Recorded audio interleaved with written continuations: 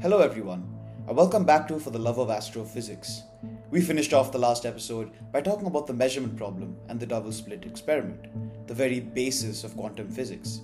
And today we shall dive deeper into one of the most important phenomena in the field, superposition. I'm sure most of you would have heard of the famous Schrödinger cat thought experiment, right? Well, if you haven't, let me lay it out for you. Basically, this famous Austrian scientist Erwin Schrödinger posed a thought experiment involving a cat. Say you were to keep a cat in a sealed container with some sort of device that had a 50% chance of killing the cat. Say a bomb or a type of poison. Now, the whole point of this experiment is asking yourself, after about a day, is the cat still alive? The obvious answer is that there's a 50% chance the cat is alive, 50% chance the cat is dead, since that was the basis of our experiment. But what Schrödinger said is that there's a different way to think about it. Before we open the box, the cat can be thought of as both dead and alive. It's only after the box is opened that it takes a definitive state. Now, this seems like a weird claim, but the weird thing is that this is a very real thing in the quantum world. Quantum particles can actually exist in two different states at the same time, and this is what we call superposition.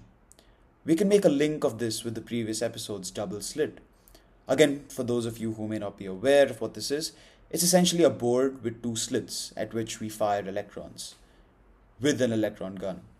Now, when these electrons are fired at this double slit, a pattern emerges on the other side which indicates wave-like behavior. The interesting thing here is that for this to happen, a single electron would have to somehow travel through both slits at once, which means being in two places at the same time before we measure it. But after we measure it for some reason, it chooses a definitive point state as a particle and doesn't move after that. So I was trying to find a really good analogy to explain what's going on here. And I found that the one given by Alan Adams on his MIT lecture on superposition was the best depiction. In this analogy, we say that electrons have just two properties we're interested in. Let's say shape and color.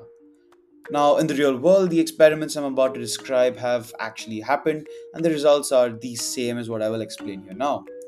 Yet these two properties in question are obviously something else. But for the sake of explanation, let's stick to shape and color. Now, these two properties happen to be binaries, so they can only be one of two distinct values. So, for example, a shape, let's say, can either be round or flat, and a color can be black or white. There is no half flat, half round electron, a gray electron, a red electron, or anything like that. It's either black or white, and the shape is either round or flat. Our analogy continues with a device that can measure whether an electron is flat or round. The actual workings of this device don't actually matter, and we'll talk about why a bit later. So just assume that there's this box that filters electrons into round and flat. For a pictorial depiction, you can imagine that all round electrons are just shot upwards, all flat electrons are sent straight. Again, the actual workings of this device are irrelevant for our experiment. In fact, let's even say for now that there's some sort of quantum mechanic inside the box rearranging the electrons. Now, similarly, we also have this kind of box for colors. So, say if I were to send a stream of electrons into this box, all the ones that come out black go upwards, and all the white ones are shot straight. This is the basis for the analogy, which we will further develop as we go along. Our first experiment is very simple. I have an assortment of randomly selected electrons with me. You can imagine them as marbles in a box. Now I want to check whether they are black or white, and I can't just view them because they're electrons. So I send them into my color box to check. Now the result here is pretty normal. About 50% will come out black, 50% white.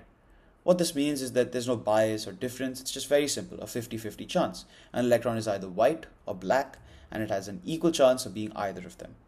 Let's try this with shape. Unsurprisingly, we will get the same result. You know what? Let's even do this. Just to verify that our properties are static, let's put a color box after another color box. So all the white electrons from the first box are going to be fed into my second one. Again, we get an expected result. 100% of our electrons that were fed into the second box emerge as white, just as they were measured before. Again, the same thing happens for shape. Now, we've established here that the color and shape clearly don't change. At least it seems that way right now. Let me go one step further just to establish some rules. Let me put a color box that feeds into a shape box. So basically I'm going to arrange my boxes such that any white electrons that come out are going to be directly fed into my shape box. Here, 50% of the white electrons appear round and 50% flat. So we can draw a very important initial conclusion from this experiment, which is that the color doesn't depend on the shape and vice versa. They're independent properties. Here is where things get interesting. Our current experimental setup is a color box and then a shape box where all the white electrons are going out. Now let's put another color box after that where all round electrons go out, just to be sure of our first conclusion. What happens here is the weird thing. Now after the first box we know that only white electrons are going past. After that we know that only round electrons are going through the second box. So logically the electrons going into the last box should be white and round, since both properties are static and they are independent, right? This is where our logical framework breaks down. 50% of our incident electrons are going to be black and 50% white. So clearly something weird has happened. It's almost as if the very act of going through our second box has randomized and changed our color.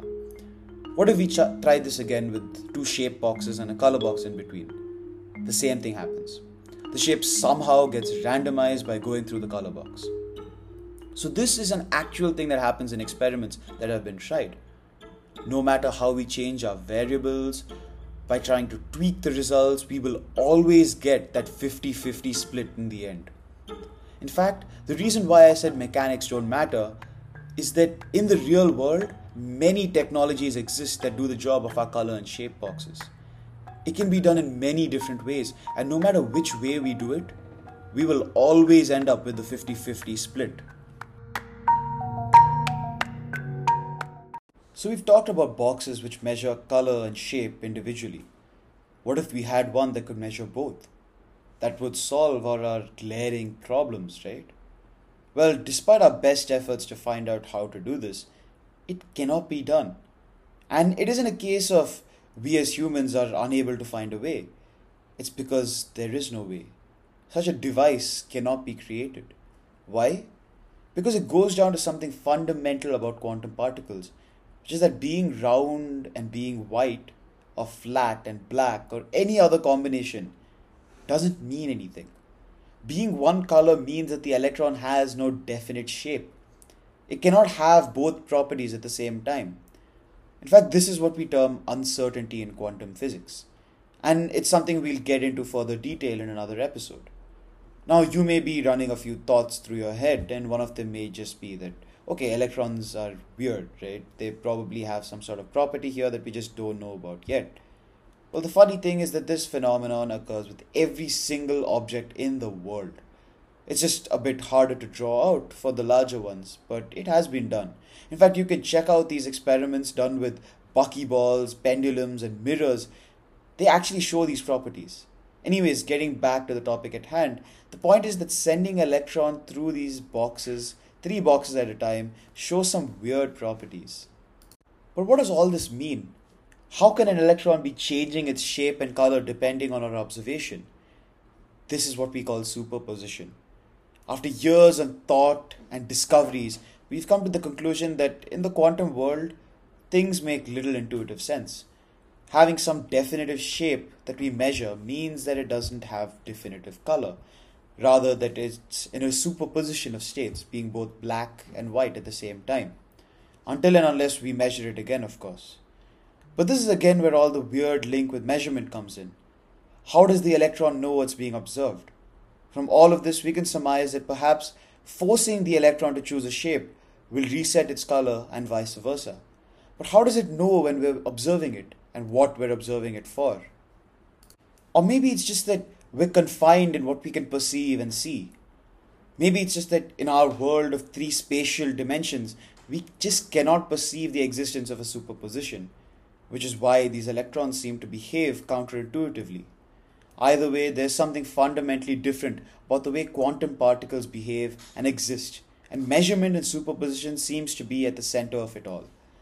This is the thought behind Schrödinger's cat. Before we measure the property, the electron is in both states at the same time.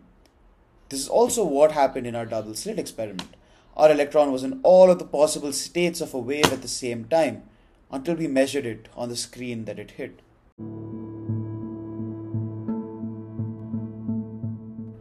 What better way to end an episode about quantum mechanics than to quote the great Richard Feynman? If you think you understand quantum mechanics, you don't understand quantum mechanics. It is a complicated and weird topic, one which I will continue to dissect in future episodes. See you next time on For the Love of Astrophysics.